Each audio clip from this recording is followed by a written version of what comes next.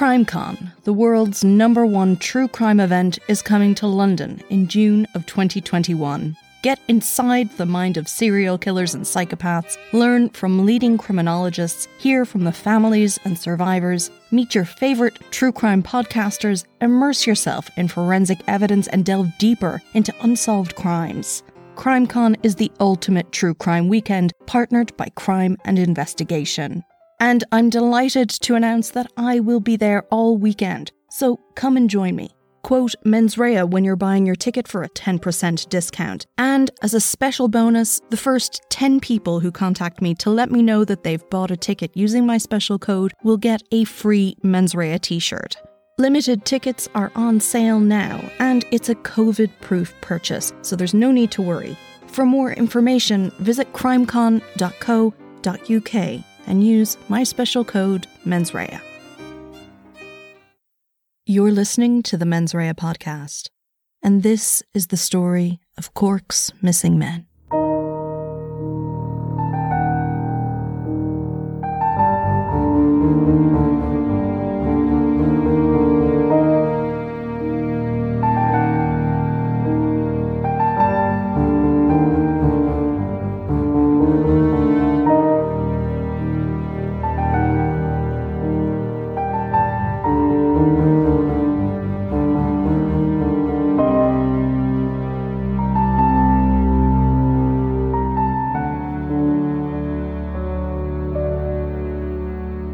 County Cork is located on Ireland's southern coast and considers itself the true capital of Ireland. Its main centre, Cork City, is the second most populous place in Ireland after Dublin, and in the mid-90s, as the population there grew, so too did the problems that come from living in an urban population: drugs, gang feuds, and homelessness. Certain parts of the city became associated with various parts of these marginalised groups, and one such place was a 3-storey end-of-terrace house on Wellington Terrace in Grattan Hill. It was about a 15-minute walk from the heart of Cork City and tourist sites like the English Market, and not far at all from the main train station in the city. The large, dreary house with views out over the city and the River Lee below was rented out as a number of low-cost bedsits, with shared communal areas. It was cheap and had been well known and well used by local men who found themselves in precarious living situations. One of these men was Dennis Patrick O'Driscoll. In 1994, he was 32 years old and was from the nearby Mayfield area of Cork. Mr. O'Driscoll was better known as Patch, due to the patch he wore over his eye, which was a result of a car accident he was in when he was 15. Patch had suffered extensive injuries in the crash, causing the loss of his eye and his teeth. He had to have extensive reconstructive surgery due to it, and afterwards suffered from epileptic seizures, which he had to take medication for up to 4 times a day. Patch was unable to work because of the impact of his injuries and was in receipt of disability payments. He had no permanent long-term accommodation of his own and moved between hostels run by the Simon Homeless Charity, family members' homes, and the bedsits in Wellington Terrace. But 3 days after Patch moved into Wellington Terrace, he went missing. He was to have gone to his sister's house for dinner on the 18th of December, but he didn't show up. When Patch failed to arrive for Sunday dinner, his sister Jean Bailey began asking around for him, but she was told by a number of people that they'd seen him around. Their mother was very concerned, though. It was in her nature to worry. Jean had tried to soothe her by saying she'd seen Patch because she'd thought that one of the sightings of him had been very convincing. But his family were worried when they couldn't find him. They insisted that there was no way Patch had just gone off. He wasn't like that, and wouldn't do something like that. They were told that he had taken a friend's dog for a walk on the night of the 15th of September, and had never returned. His sister, Jean Bailey, told the press that her brother was harmless. He collected his disability money and gave some to his mother each week. After that, he bought cigarettes and drink with the rest. He could be loud and could roar at the guards, but he wasn't any more trouble than that. But then there was no sign of Patch over Christmas, and his sister Marie rang from Wales that day. Everyone thought that Patch must have been with her, but she'd asked, had his plans changed? He hadn't arrived. Mrs. O'Driscoll began to panic at that point, and when Jean discovered that Patch's medication, his dark glasses and his false teeth were all still in the Wellington Terrace flat, she knew that something was terribly wrong. Jean later told Brenda Power of the Sunday Tribune that her brother had been a good-looking man, something he was careful about, but his teeth had also been destroyed in the crash.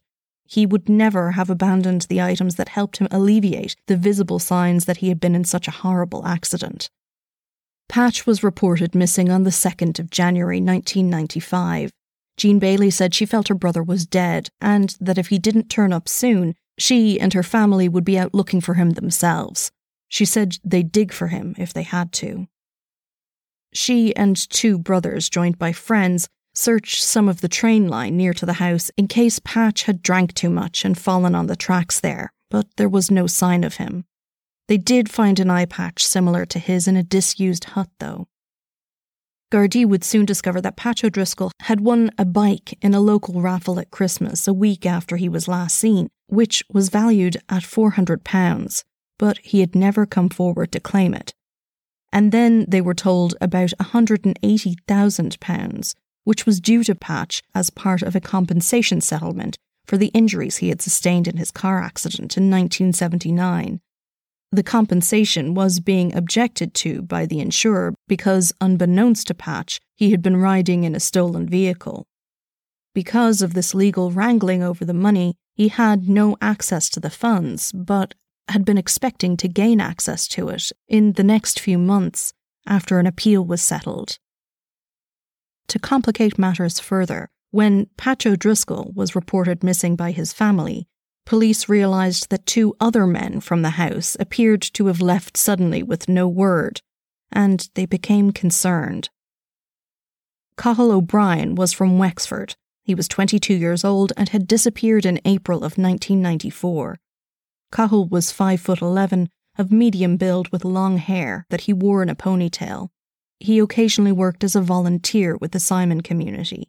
He was a graduate of Waterford Regional Technical College from their Computer and Business Studies course, and in 1994 he had experienced a series of personal problems.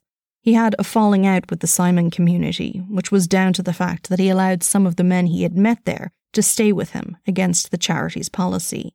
After he disappeared, it was discovered he'd left behind his diary in Wellington Terrace, which recounted the argument he'd had with management at the Simon community and detailed that he'd been upset by it. O'Brien was also frustrated with the length of time he'd been unemployed. Cathal's family at first thought that he had gone to England to travel to the various music festivals over the summer and that he'd be back when things got colder. But he wasn't the sort to disappear without a trace. He had always kept in touch with family, especially if he'd moved. Cathal had also been trying to help another man named Kevin Ball move on from the transient lifestyle he was living, so it seemed unlikely that Cathal would suddenly do a 180 and join in. But Kevin Ball had also suddenly gone missing from the house on Wellington Terrace. Kevin was a 42-year-old man from Surrey in England. He and Cathal had formed a friendship, and Mr. Ball had also disappeared in April of 1994. Kevin was described as a bit of a hippie. He was of athletic build and usually wore a knitted hat. He was described as a free spirit. It was thought that at one point he had been in the army, but he'd moved to Ireland from Wales in 1993. He was estranged from a wife and daughter in the UK. When he arrived here, he'd lived in tents or with the Simon community before moving into a bedsit in the house. Cathal and Kevin were thought to have gone missing after an argument with 2 other men, and the Evening Herald reported that it was thought that the missing men were under the influence of drugs at the time. They also revealed that Patch O'Driscoll had witnessed this alleged argument. Gardaí thought there was up to a week between the disappearances of O'Brien and Ball. The 2 men were noticed to have gone missing after they failed to collect their social welfare payments. Each had picked up their money on time until that point, and they all relied exclusively on those payments to get by. Inquiries were made throughout Ireland, in Britain, and on mainland Europe to see if the 3 men may have left the country, but this threw up no trace of any of the 3 men, and it was noted specifically that no new claims had been made by them for welfare payments in any other state. Inspector Callanan, a senior Garda assigned to the missing persons cases, spoke to the press and commented in relation to the uncollected and unclaimed for social welfare payments. He said, quote, "This is all these people had, especially Ball and O'Driscoll. They are people with needs. We cannot be too optimistic. I feel there's somebody out there who knows something about this." End quote. Chief Superintendent Joe Long, who was in charge of the case, said that the 3 disappearances were of grave concern to the Gardaí. However, the investigation was not one of murder. He said, quote, "We are concerned for their safety and are appealing to the public to help us to trace these men." A man known as Dave, and who was thought to have been from Cornwall, also left the flats in mid-January with no apparent explanation, and had not been heard of in the months since. There were rumours that the missing men had all fallen victim to some sort of sinister satanic cult that this resident was supposedly a part of. He'd had the number 666 tattooed on his hand. The Sunday Tribune reported that the man had kept a pigeon in a cupboard in his room which left droppings all over the house, and that 16 bags of rubbish were removed from the room when he moved out. But Dave was interviewed by the Gardaí before, sensibly, returning to England. And shortly after the investigation began, Cathal O'Brien's father, Seamus, a primary school principal, spoke to Dave from Cornwall on the phone.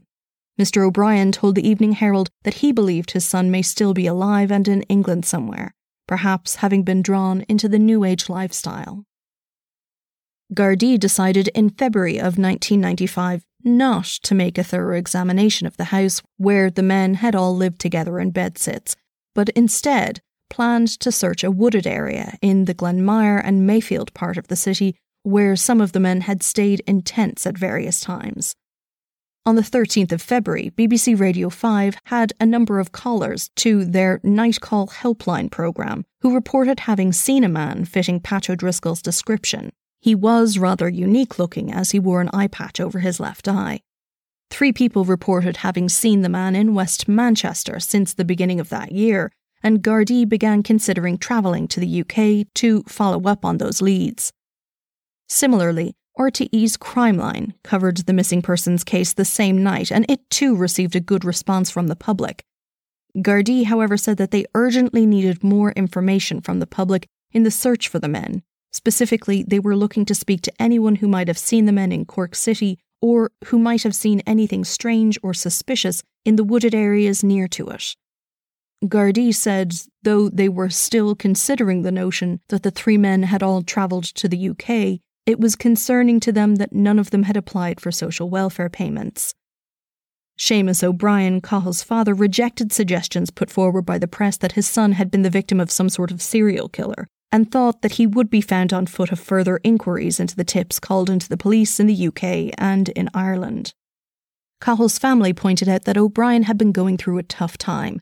The 22-year-old had just broken up with his girlfriend, his best friend had moved away, and he'd fallen out with the director of the Simon community in Cork. His father Seamus said, "I think in a fit of repressed anger he decided to take the boat with Kevin Ball. That's where I believe he is. I formed this opinion based on my own knowledge of his state of mind and my knowledge of him down through the years." End quote.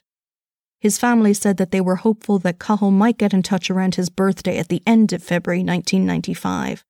His father also wanted it known that there was a job waiting for Cahill in Amsterdam for him, if he should choose to come home. But the O'Brien family seemed to be the only ones holding out hope that their loved one was still alive somewhere. By Sunday the 19th of February, Gardaí revealed that they now believed the earlier sightings of Patch O'Driscoll were in fact of other men matching his description. They were asking for people with patches to come forward to help them eliminate some of the sightings from their investigations. Police sources told the Sunday Independent that they were now even more convinced that the men had been killed and then buried somewhere on the outskirts of the city. In fact, there were fears that other people who had gone missing in the Cork area might have met the same fate. Jean Bailey, Patch's sister, had been convinced that he was dead since Christmas. He'd left too much behind, and it was too out of character for her brother to go off like that, despite his unstable life. She told reporters, quote, "I know that there are only 5 possible places he can be if he's been buried, and if we have to go there with shovels, we will," end quote. 20 Gardaí were working on the missing persons case at that stage. Despite the strong suspicion that all three had come to harm and were in fact dead, there was, at that stage, no positive evidence that this was the case and that they'd been killed. A makeshift den found in a wooded area in the city turned up nothing bar evidence that someone had at some point used the place to sleep. There would be no upgrading of the investigation until the evidence warranted it.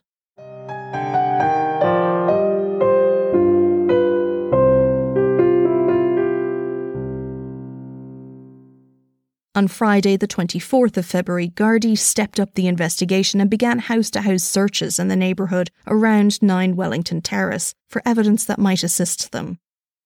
Their inquiries in Ireland and abroad had given them no new leads to follow, though a Garda spokesperson refused to be drawn on whether this development indicated that the investigation was more serious than a missing persons case. When Mark Smith, a reporter for the Sunday Independent, visited 9 Wellington Terrace in March of 1995, he found the house completely empty. Everyone had moved out. Outside there were 4 buzzers, only one still had a name on it, Fred. But Fred, like everyone else, was long gone. The vulnerable men who had sought shelter in the rundown building were now avoiding it, choosing to sleep rough rather than take up residence in a place where it was thought at least 3 of their community had vanished from without a trace. Mark Smith also spoke to local people who had known the missing men. A local cab driver described Cathal O'Brien, saying his behaviour was unpredictable and that he appeared to walk around in a daze. Patch O'Driscoll was described to Mark Smith as a generous guy who would share his last pound with you. He was very genuine. He was a bit of a loner but friendly. Those Smith spoke to recounted that Patch had been in his local, the Blackrock Castle, on the 16th of December. The bar had been open late that night, and Patch had come in for a few drinks and a game of poker. He was thought to have left around 1 at last orders, though no one saw him leave. He seemed fine, and didn't mention any trouble or worries. But O'Driscoll's brother Paul told the Sunday Independent that before his disappearance, Patch had told him that he was in fear for his safety because he knew something. His family had begun to believe that this was true and that whatever this information was had been the cause of Patch's disappearance. By March 12th, the Sunday Independent reported that, though the case was still technically one of missing persons, the Gardaí believed 2 men had beaten O'Brien and Ball to death and then Patch had been killed because he'd found out what had happened. The following Friday, the house at Wellington Terrace was searched for any clues as to the whereabouts of the men. The house was sealed off and forensic teams were called in from headquarters in Dublin to carry out a thorough examination of the flats within, alongside the local team working the case. A Garda spokesperson based out of the incident room in Mayfield Station told the press, quote, "The forensic examination is going on. We can't put a time limit on it. We are combing the entire house, not just the flats occupied by the missing men. The forensic search may be widened in the next week or so," end quote. The examination continued over the following weekend. On the 11th of April, the Irish Independent reported that Patch O'Driscoll's sister Jean had received a threat in the post. It was a letter made very dramatically from newspaper clippings, which spelled out, "You're next." Jean reported the incident to the Gardaí, but told the press she knew who had sent it and would not be intimidated. By April, the Sunday World was reporting in a quite definitive manner that their sources had revealed that O'Brien and Ball had been killed by 2 members of a local family who were involved in crime, mainly in drug dealing, but who also had links with Saor Éire, a quasi-paramilitary group. The paper reported that the 2 missing men had been working for the gang, and a disagreement had occurred about money, after which O'Brien and Ball were killed. O'Driscoll had been killed, they said, because he knew too much, and as a person suffering with alcohol addiction, there was no way to guarantee he'd keep quiet about it. Paul Williams, writing for the paper, went on to say that it was believed that the 3 men were buried in a wooded area near to Glanmire. The gang was also reported as having been involved in escalating gun violence in the city in recent years, including the shooting deaths of 2 men. By the end of April 1995, Patch's family renewed their search efforts in the hopes of either finding Patch or getting some idea of where he may have ended up. They scoured fields and the shoreline around the River Lee in the hopes of finding something. But the next search to take place was conducted by the Gardaí. On the 15th of May, they announced to the press that they intended on excavating a back garden of a home in the Mayfield area of the city in relation to the missing men's case, though they would give the press no further details beyond that it was not the house on Wellington Terrace. Matters became quite clear the following morning, though, when Gardaí arrived outside number 16's St. Joseph's Park. This was a quiet area, a U-shaped cul-de-sac with a large rectangular green area in its middle planted with mature trees. Number 16 was at the end of a 10-house terrace, whose back garden bordered onto a strip of scrubland and then onto warehouses in an industrial estate. The residents of the house, Mrs. Betty Flannery, a 70-year-old widow, and her son Walter, who was 30 years old and one of 4 boys in the family, were moved out by the police the night before to facilitate the search. Gardaí were careful to stress that those who lived in the house were not suspected of any wrongdoing, and said that they believed the end of the garden might have been dug up without Mrs. Flannery and her son's knowledge. Neighbours said Mrs. Flannery was a lovely woman who had had a hard life. Walter was described as quiet. Gardaí gave no indication at that time as to what information had led them to begin the dig in that area. A 20-foot wide scaffolding was also erected in the triangular patch of land that sat between the various terraces of houses and the warehouse buildings behind them. Sections of the rear fence of the 30-foot-long garden were dismantled, with Gardaí pulling away the stones, dirt and trees that lined the garden's boundary. The Irish Independent reported that Gardaí believed the fact that this garden backed onto waste ground and could be accessed by the warehouse had made it a potential hiding spot for anyone familiar with the area. The Sunday Tribune reported that there had been a recurring bonfire in the empty lot, and the 2 main suspects they'd reported on earlier had been seen to occasionally turn up there, where they'd drink and stoke a bonfire. Neighbours also said that they had noticed a foul smell in the area. Patch O'Driscoll's family said that they were happy to see the Gardaí undertake the search. The examination was to be inch by inch and expected to take up to 2 weeks to complete. The police said, quote, "We have now reached a stage where our line of inquiry has led us to a particular decision. We are focusing on a specific location and are commencing a thorough search. It will involve excavation and it may be protracted." End quote. Within a day, the Gardaí began focusing their efforts on the small land bank between the houses and, in particular, a 10-foot-wide mound of earth that had been dumped there a few years before without any known explanation. There had been other locations on the list of potential places to search, but working off information that was in their possession, Gardaí decided to prioritise this search in the back garden. According to the Evening Herald, on Tuesday the 16th of May, 2 other homes in Cork City were being observed in relation to the case. The paper reported that 2 brothers who were staying in the houses had become the Gardaí's main suspects in the case. On the evening of Wednesday the 17th of May, the Assistant State Pathologist Dr. Margaret Bolster was called to the scene of the dig, where she spent 15 minutes. However, Gardaí were quick to notify the media that her presence did not indicate that a discovery had been made, or was about to be. The pathologist lived nearby and had, quote, expressed a wish to see the site. At that stage, a team of 8 Gardaí had managed to dig the hole down to about 5 feet with picks and shovels. All the material coming from the soil and rubble pile was sifted through for anything that might be evidence. Still, after 3 days of work in the area, nothing of immediate note had been found. Daily news briefings were held for the press with the Chief Superintendent, Joe Long.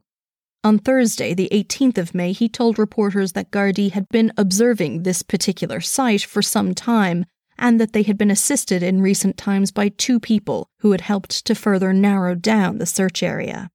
On the 4th day of the dig, Gardaí brought in a porta-cabin, complete with electricity, in order to facilitate the search, further indicating that they expected to be in this small green area for a while.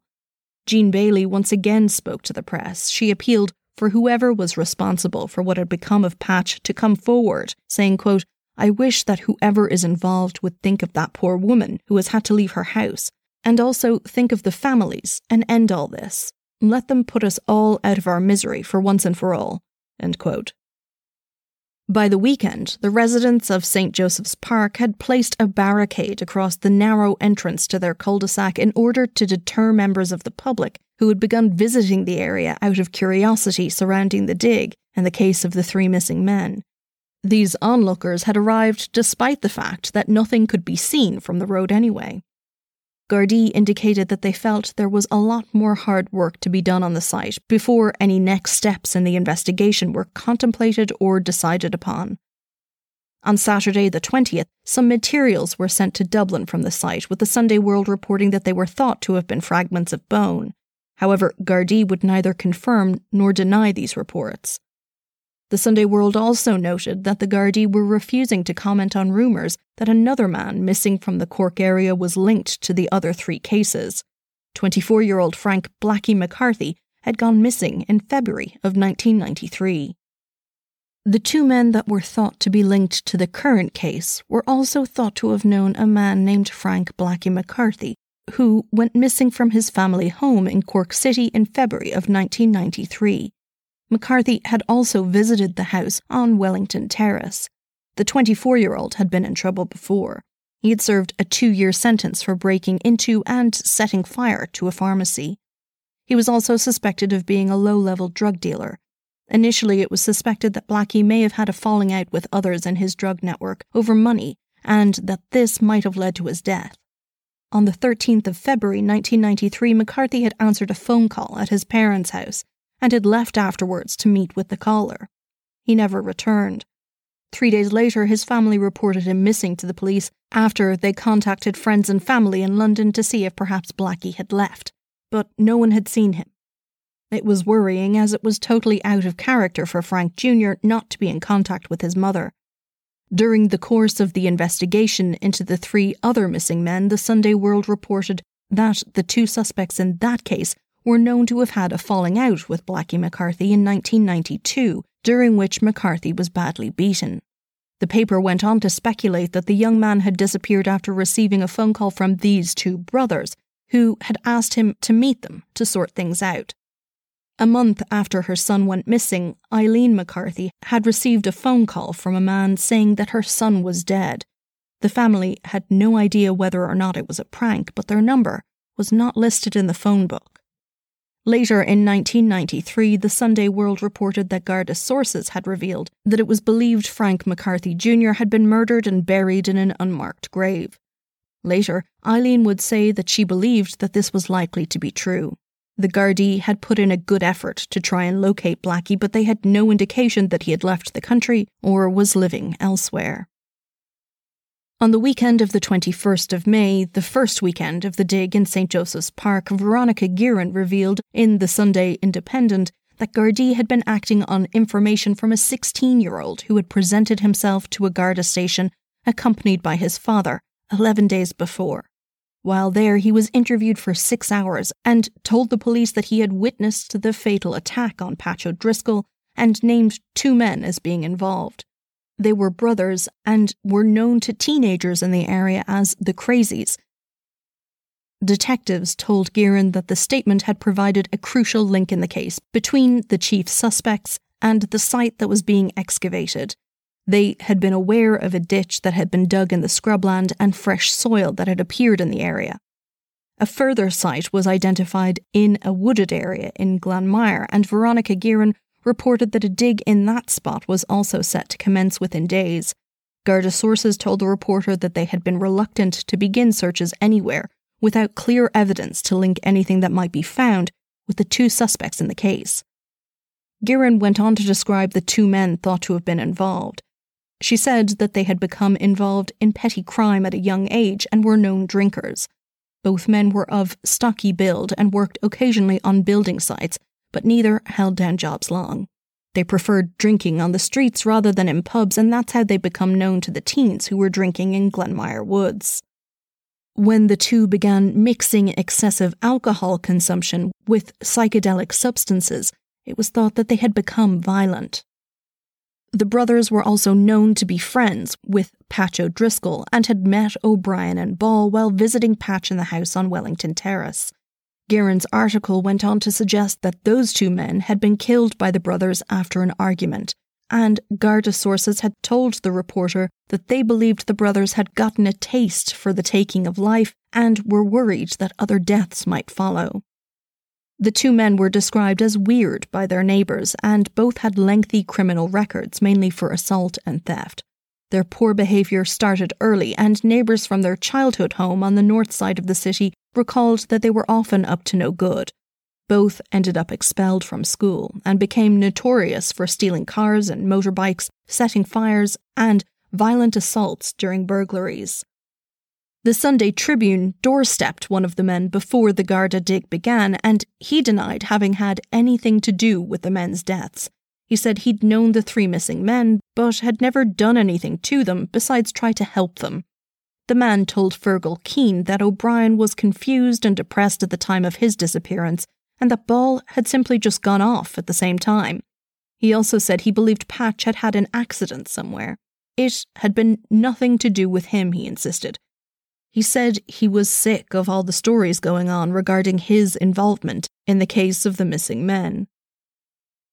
And just as Veronica Guerin had written, Gardaí had indeed received reports during the weekend of the 21st that a number of men were seen digging in an area of interest near to Cork City. Gardaí began their own excavation in Mayfield on Tuesday, extending from Lottamore to the Glenmire Wood. Forensic testing was carried out on hair, nails, and a blood-stained shirt that were found on the second day of that operation. There was a foul smell at the site, as well as evidence of the digging that had occurred, but no official spokesperson would confirm these details.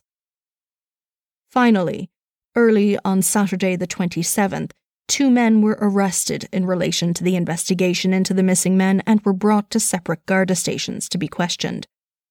Later that evening, a 35-year-old man, Fred Flannery, was charged with the murder of Patch O'Driscoll in a special sitting of the district court and was remanded in custody. The second man that had been held was released after questioning. The following weekend, on the 28th of May, Paul Williams, writing for the Sunday World, related that the two main suspects who had been under surveillance by Gardaí had apparently tricked Gardaí in order to further hide their crimes.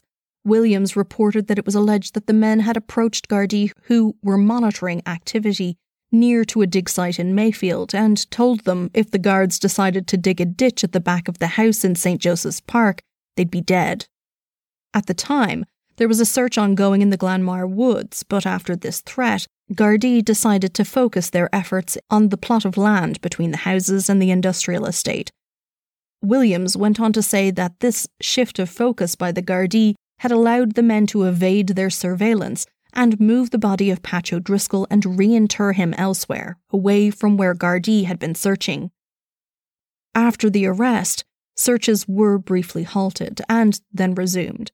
The police also appealed for anyone in the wider Cork City area to report any suspicious behaviour, particularly disturbed ground that the public might come across. Mountain rescue teams from Cork and Kerry were brought in with dogs to help search through heavy undergrowth near the dig sites. On Tuesday the 30th of May, a mechanical digger was brought into the site at the back of St. Joseph's Park, with Gardaí telling the press that they had been unable to do this until the dig had reached a certain depth. Meanwhile, senior Gardaí were denying that Garda cutbacks had hindered the team's ability to conduct the searches, saying that overtime had not been a concern during the investigation and that specialist teams and expertise had been called in when required. Hundreds attended Fred Flannery's brief second appearance at the district court, where he was once again remanded in custody. On June 11th, the Sunday Tribune reported that Gardaí had developed a new theory in which Flannery had killed Kevin Ball and Cathal O'Brien in April of 1994 after a fight that broke out when the men were drinking. The sources said that this sequence of events was based on a number of witness statements taken during the course of their investigation. The bodies, they thought, had been dumped somewhere between Mayfield and Glenmire and had afterwards been burned. Patch had then moved into Wellington Terrace himself and was murdered shortly thereafter. It was believed that O'Driscoll had begun to tell people what had happened and that the story of the fight and the deaths quickly spread across the city. Then, in the early morning of Saturday the 24th of June, the second man who had been brought in for questioning in relation to the missing men had been abducted and was attacked and beaten by a number of people in the city. Fergal Keane, reporting for the Sunday Tribune, said that the man had been dragged from an outdoor party in Lotabeg. He was brought away and beaten at about 6:30 in the morning after partying and drinking all night. He was brought to the hospital where he was treated for cuts and bruises before being released. Gardaí said they believed the attack was related to the missing men's case. In October of 1995, the second man would be arrested once more in relation to the case. He was brought in for questioning after Gardaí received new information in relation to Patch O'Driscoll, and he was questioned at Mayfield Garda Station for 12 hours on the 6th of October. Meanwhile, Fred Flannery also had proceedings going ahead in the High Court to attempt to secure bail. That application would finally be dismissed in November of 1995. The book of evidence in the case of Fred Flannery was delivered in September of 1995. 9 months later, on Monday the 10th of June 1996, jury selection began in the case in the Central Criminal Court, sitting in the Green Street Courthouse before Mr. Justice Barr. Mr. Kevin Haas, Senior Counsel, was prosecuting on behalf of the Director of Public Prosecutions, with Mr. Patrick McEntee, Senior Counsel, defending. As if a murder trial wasn't dramatic enough, Flannery was rushed at that day while handcuffed to a prison officer on the steps of the court by a man wielding a knife. Flannery was unhurt as the officer had pulled him to safety. The man, reported by the Evening Herald as brother-in-law of Patch O'Driscoll, was immediately detained and spent a few hours in the nearby Bridewell station before being released. Garda divers were brought in to search the Liffey as an unidentified object had been thrown into the river after the attack, and Gardaí began preparing a file to send to the DPP on the matter. 6 men and 6 women had been sworn to the jury on Monday morning, but as the trial was due to begin at 2 p.m, the court was informed that due to work commitments, one of the jurors was now unavailable. Mr. Justice Barr said the juror should have informed the court attendants of the conflict before being sworn. After a new juror was sworn in to replace them on Tuesday morning, one of the other original members of the jury told the court that they were also now not in a position to proceed. Mr. Justice Barr said the trial was jinxed. He didn't know how right he would end up being. A new jury was slated to be sworn the next week. And so on Tuesday the 18th of June, the trial of Fred Flannery finally began. Counsel appearing on behalf of the DPP said that the state would be presenting evidence that Patrick O'Driscoll had disappeared in December of 1994 because he'd been killed by the defendant before being dismembered and buried in a field. However, Mr. O'Driscoll's body had not been found.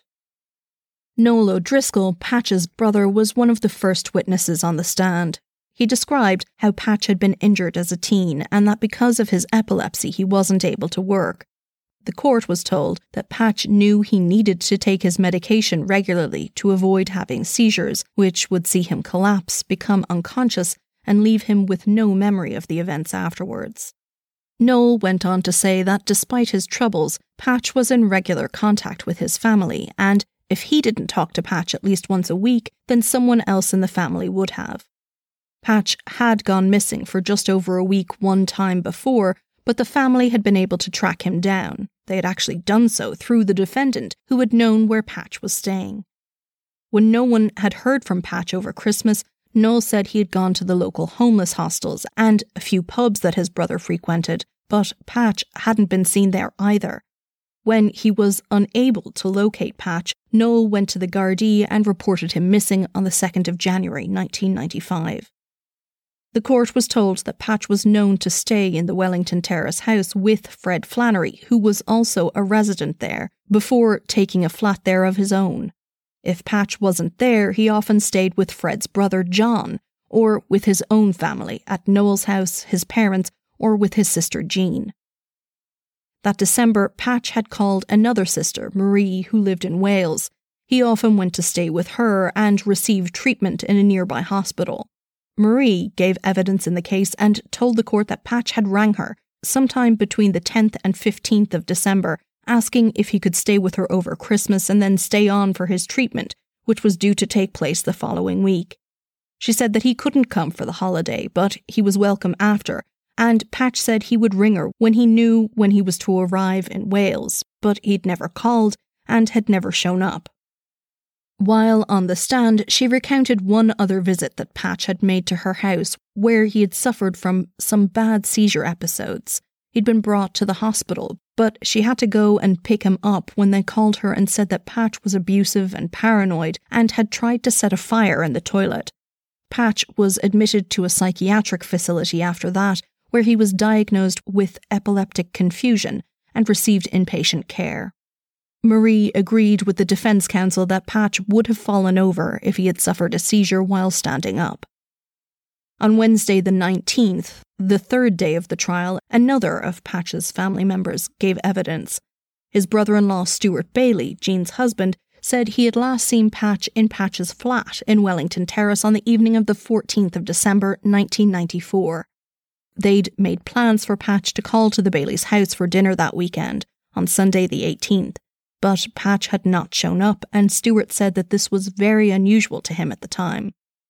Stuart and his wife Jean had called by Patrick's flat that night to see what had become of him, but Patch wasn't there. Instead, they ran into Fred Flannery, who, when he was told Patch had missed his appointment at his sister's, told them he'd last seen Patch the morning of the previous Thursday. Stuart next heard from Fred Flannery on the 28th of December, when Flannery had called him and suggested that they should go out looking for Patch. He'd gone and met with Fred, and the two men had searched along a train line, a hut and an old disused building, as well as inquiring in some pubs after Patch, but they found nothing. Stuart Bailey also said that although he had no specific memory of it, he felt it was likely that he was aware that Patch was due to head to Wales around that time for his treatment. Evidence was also heard that day from the teenaged boy who had made the statement to Gardaí, leading to dig sites being established in Cork City to look for evidence or remains in the case.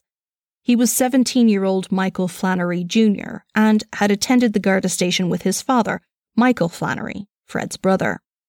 Michael Jr. confirmed that he was now 17 years old and had left school with no qualification, but had completed a FOSS course in mechanics. However, he told the court he'd been involved in a car accident and had since been unable to work. The 17-year-old confirmed that he recognised the defendant as his uncle and went on to say that he'd often visited Fred's flat in Wellington Terrace. He also knew some of the other men who had lived there and said he knew Patch O'Driscoll. Michael said the last time he'd seen Patch was, quote-unquote, a good bit before Christmas. Michael testified that about a month later he had gone to Wellington Terrace in the evening time and was in Mr. O'Driscoll's flat with his uncle and another man, where they'd had tea and smoked some joints together. Fred and some other men had left and gone upstairs, the witness presumed to Fred's own flat, with a bow saw, a Stanley knife and some blankets. Shortly after, 30 minutes at most, a woman had called to the house and Fred came down to let her in. And 10 minutes after that, Fred had asked the woman if she would get rid of some rubbish for him by dumping it somewhere. Then, Michael said Fred had brought him up to his flat and told him that he was after killing Patch O'Driscoll. Then, Michael told the court that his uncle had shown him parts of Mr. O'Driscoll's body. There had been a hand and a leg with a sock on it. Both body parts were hidden in a cupboard in the flat, and Fred had also pointed out an old coal bag behind a chair and said that more of Mr. O'Driscoll's remains were in there, before going on to describe how he had dismembered Mr. O'Driscoll into at least 10 parts. The young man said he did not see the contents of the coal bag.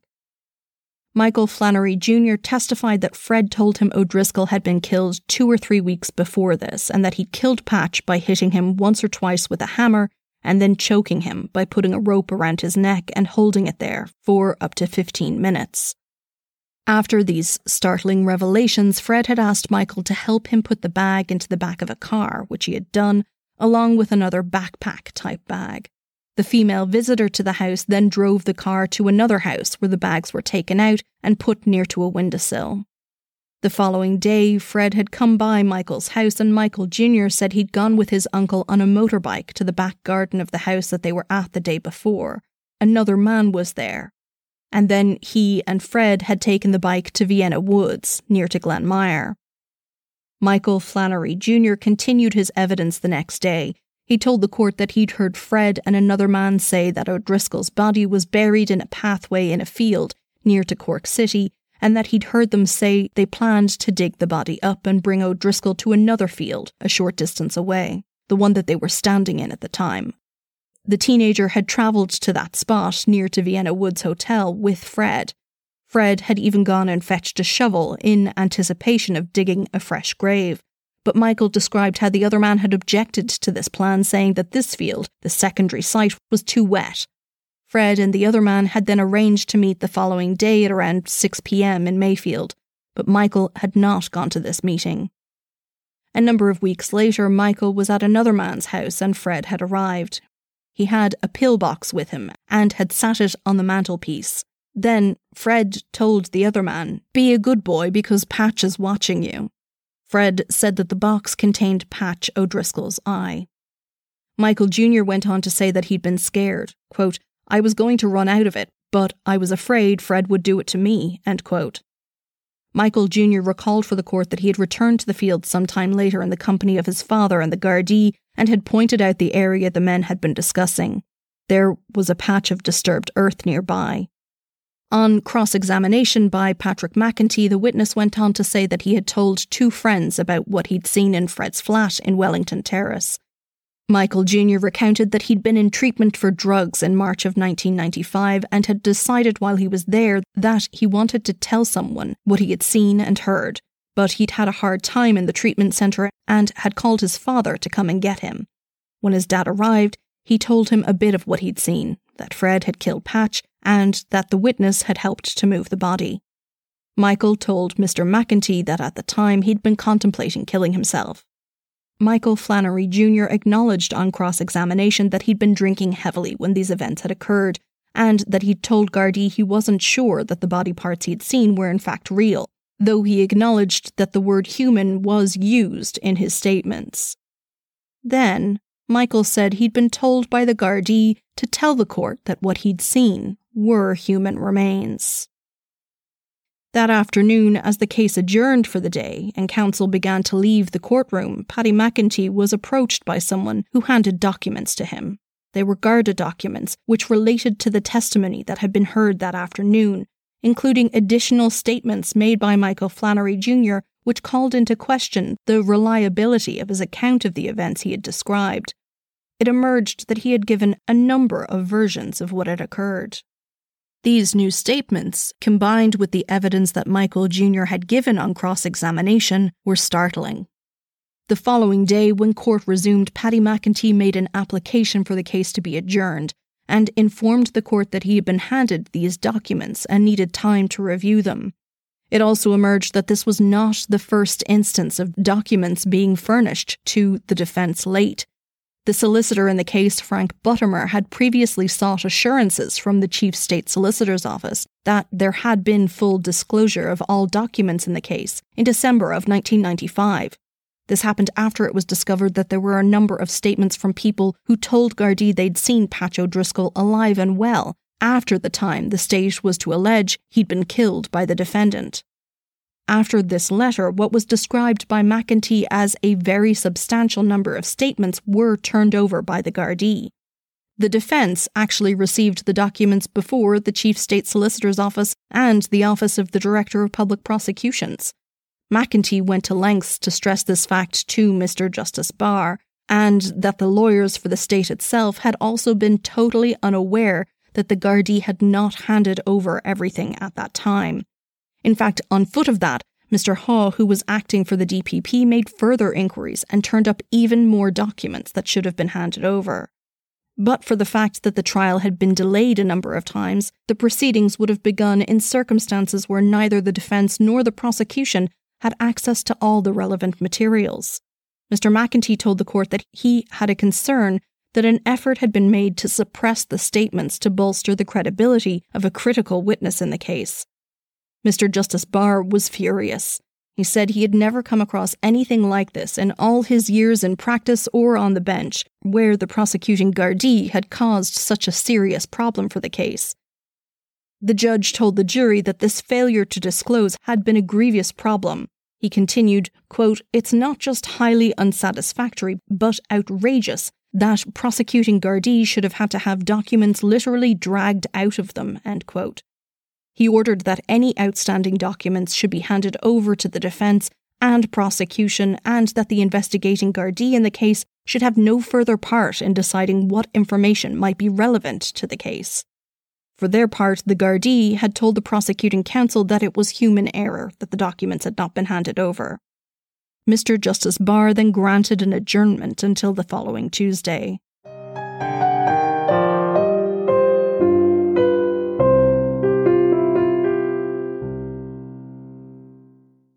When everyone had gathered again on Tuesday the 25th, Mr. Justice Barr was informed that the day before, yet more documents had been disclosed by the investigating Gardaí to counsel. This time it was statements made by associates of Michael Flannery Jr., who he'd told about what he alleged to have seen with his uncle. Some of these witness statements recounted that Flannery Jr. had told them he'd been high on acid when he'd told the story. The teen had admitted to the court that he'd used marijuana, alcohol and Valium, known as Roach's Fives, but he had denied that he used LSD or anything hallucinogenic like mushrooms. The judge said he expected a senior Garda officer to appear and explain to the court how it was that so many documents had not been handed over, and to confirm that everything had indeed at that point been disclosed. An application by the defence was made at that time asking for the judge to direct the jury to return a not guilty verdict in the case, arguing that Flannery had been denied his right to a fair trial, and the jury were informed of this too. The following day, without the jury present, Superintendent Patrick Brennan told the court that relevant documents had been discovered after being misfiled, and that this had happened due to human error. However, the superintendent acknowledged that he had been aware that these documents existed. Mr. Justice Barr concluded that there had been a, quote, conscious and deliberate policy, probably orchestrated by Superintendent Brennan and at least one of his investigating officers, to subvert the course of justice in the trial, end quote. Justice Barr did not accept the explanation that Superintendent Brennan had given and further decided that the investigating Gardaí had coached Michael Flannery Jr. on how to answer questions while he was giving evidence, and further that Gardaí had failed to interview a certain person in connection with the investigation. The judge went on to say that he was faced with three choices: to continue on with the trial after an adjournment, to order a mistrial and have the proceedings heard afresh, or to direct the jury to enter a not guilty verdict. Kevin Haw for the DPP requested that an adjournment or a mistrial be granted. After consideration, Mr. Justice Barr concluded that the trial was so tainted it could not continue. Even worse, he said, it appeared that the main witness in the trial, the one that had been described by the state as a key witness, had been coached, and this was not something that could be rectified. This, in addition to the, quote, bordering on the absurd drip-feeding of documents by the Gardaí, end quote, meant that the trial had been irrevocably tainted. Because of this, Mr. Justice Barr directed the jury that Fred Flannery should be found not guilty. Because of what had occurred during the Garda investigation and preparation for the trial, Flannery could never appear in court facing this murder charge again. Mr. Justice Barr then dismissed the jury and the defendant.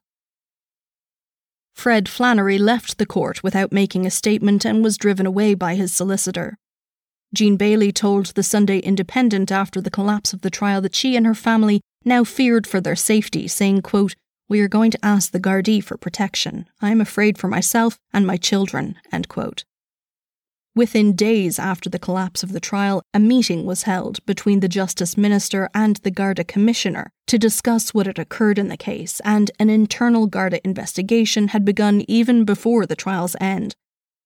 The General Secretary of the Garda Representative Association said in relation to the case, quote, "I am afraid that terrible damage will be done to the force and to the public's perception of the force by this episode," end quote.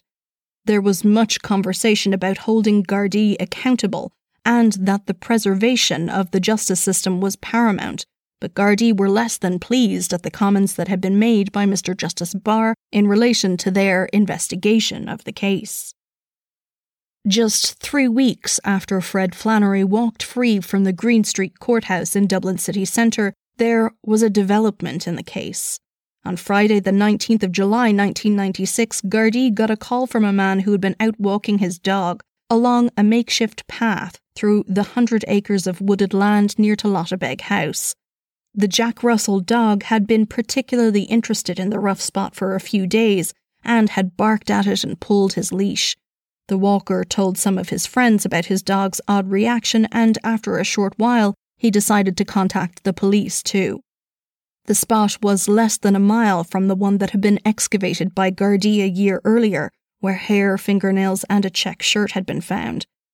When Gardaí arrived and began to dig once again, they found 2 black plastic bags in a shallow grave containing badly decomposed remains in an area that had been thoroughly searched in the investigation into the 3 men's disappearances. The body was just 2 foot below the surface. Assistant State Pathologist Margaret Bolster was called in as the scene was cordoned off around the grisly find. The body had been dismembered, and the site was covered in rubbish left over from drinking sessions of teenagers from the Mayfield area. The families of the 3 missing men, Cathal O'Brien, Kevin Hall and Patch O'Driscoll, were contacted by police that evening and began awaiting news as to whether it was their loved one who had been found, while forensic testing was carried out on the remains. Because of his severe facial injuries from his car accident, it was clear to Gardaí that they had found Patch O'Driscoll, but they warned families that it would take up to 3 weeks for a DNA analysis and dental and medical records to be compared to the remains in order to confirm them conclusively. Jean Bailey, Patch O'Driscoll's sister, immediately made the trek to the site, but she wasn't allowed up to the spot where it was thought her brother was buried. In the meantime, Gardaí brought in sonar scanners in order to examine the land around the shallow grave in the hopes that they might be able to discover more.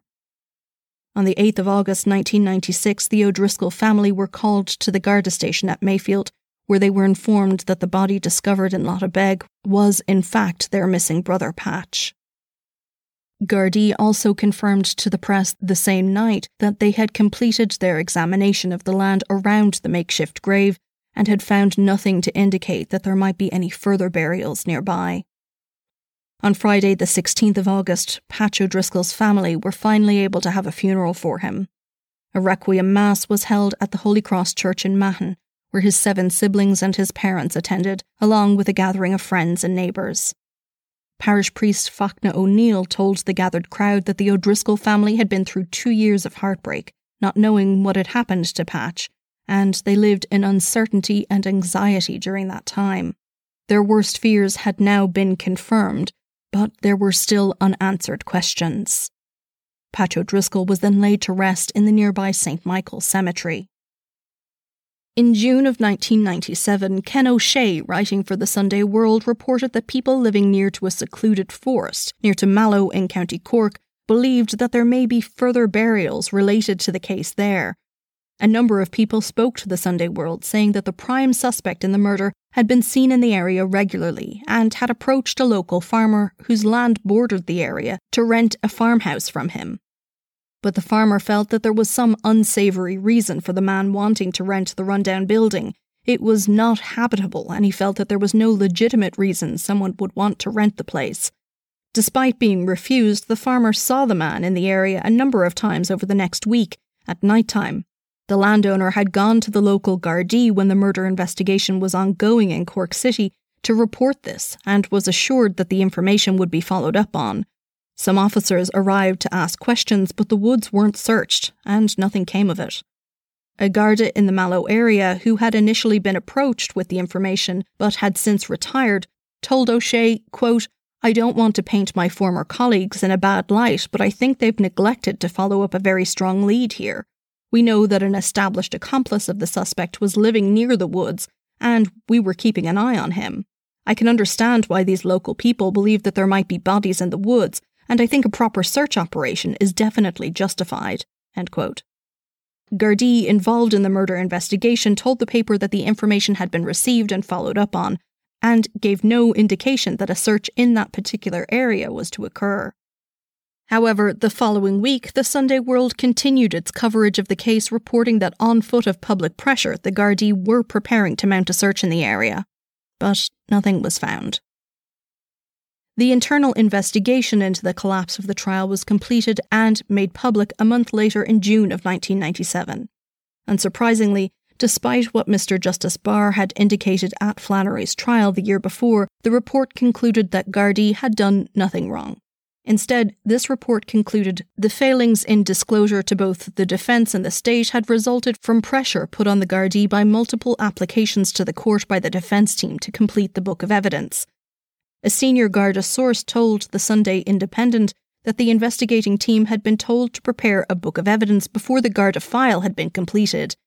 In normal circumstances, the Garda file would be completed first before the book of evidence, but despite complaints to the state solicitor in Cork that the files weren't ready, they were told to complete the book anyway. The internal investigation found that it was due to this reversal of normal procedure that the vital documents and statements had been misfiled and not included in disclosure. In September of 1998, it was reported that the O'Driscoll family were bringing an action to force the payout of Patch's compensation claim. Initially, there was no way for them to make this claim as Patch's body had not been found, and they were not able to produce a death certificate. Once Patch's remains were recovered, the family then had to wait for the inquest in the case to take place. As this was obviously a case of foul play, the coroner's court were reluctant to hold an early inquest because it's common practice for this to happen after legal proceedings have been held. But the trial in relation to Patch's death had already fallen apart by that stage. The inquest was finally held in September of 1998. The body discovered in the woods near Lotta Beg were confirmed by specialist doctors who had treated Patch O'Driscoll for his injuries. However, at autopsy, it was impossible to determine the exact cause of Patch's death, and the coroner recommended an open verdict be entered. The jury agreed. Fred Flannery was discovered dead on Friday, the 18th of May, 2003, at 44 years of age. His partner became concerned when he left their house and hadn't returned for a meal. He was found hanging from a rafter in an outhouse building on their rented farm property. She tried to revive him, but it was no use. Fred left no note and had given no indication of his intention to harm himself. It emerged that after the directed verdict in his trial for murder, Flannery had only come to the attention of the Gardaí for a public intoxication incident and driving without insurance. Jean Bailey said on hearing the news that she felt she could now sleep for the first time in 9 years. The inquest into Flannery's death was held in October of that year, and afterwards Cathal O'Brien's father, Seamus, spoke once again to the press. He told the Wexford people that he had spent most of the last decade travelling at the weekends to Cork from his home in Wexford and searching through fields and woodlands for his son, but he's had nothing to go on and no indication of where to start.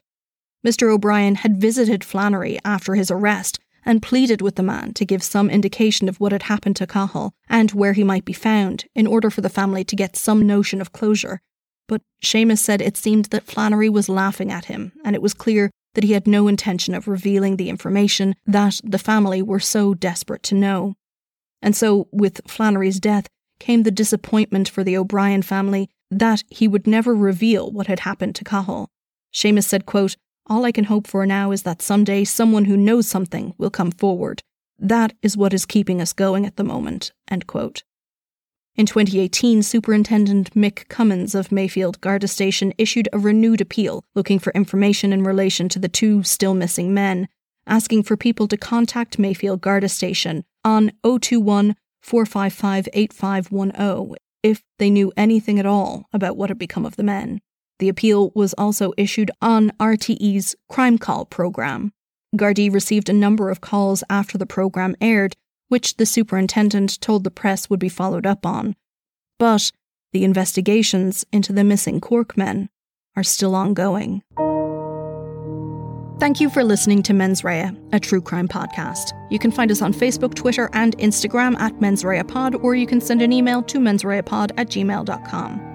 This podcast is made possible in part from generous donations by supporters on Patreon. Special thanks this week to Joe, Chrissa Swain Randolph, Eva Panama, Jane Fiona, Helena Kearns, Lisanne Dutoit, Rachel Eskridge, Lindsay Noon, Linda Cardinal, Sheila Morris, and Alexandra and Clinton, who have upped their pledges.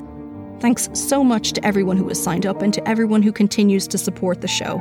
It is hugely important to be able to keep Mens Rea going, and along with those warm fuzzies of helping out, you get ad-free and bonus episodes and nifty merch. So do check it out at patreon.com/mensreapod. Thanks also to our sponsors for this week. Don't forget to check out BetterHelp to keep up with your self-care. Make sure to download Best Fiends, my favourite mobile puzzle game, and spend a fun evening solving crime with unsolved case files. Remember, supporting our sponsors supports this show, so head to the show notes and check out these awesome products and services. Our theme music is Quinn's song The Dance Begins by Kevin MacLeod. Additional music is by Juanita Meisel and Kevin MacLeod. This podcast was researched, written, and produced by me, your host, Sinead. All sources for today's episode can be found in the show notes or on our website, www.mensreapod.com. And so, till next time, don't do anything I wouldn't do.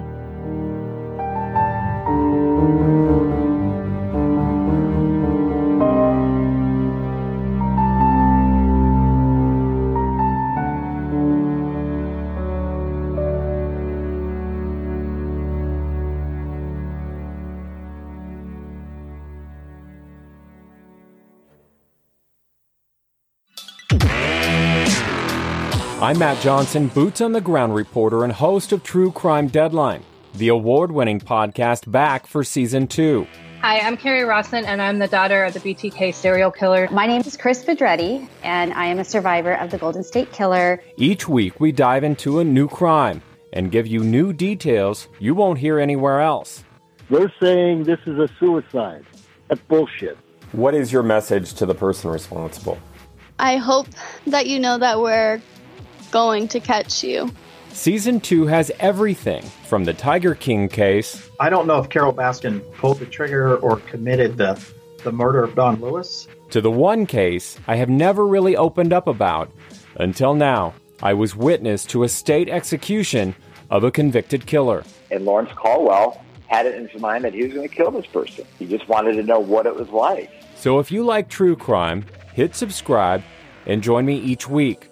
Buckle up, investigators. You're on Deadline. More information about the podcast, visit truecrimedeadline.com.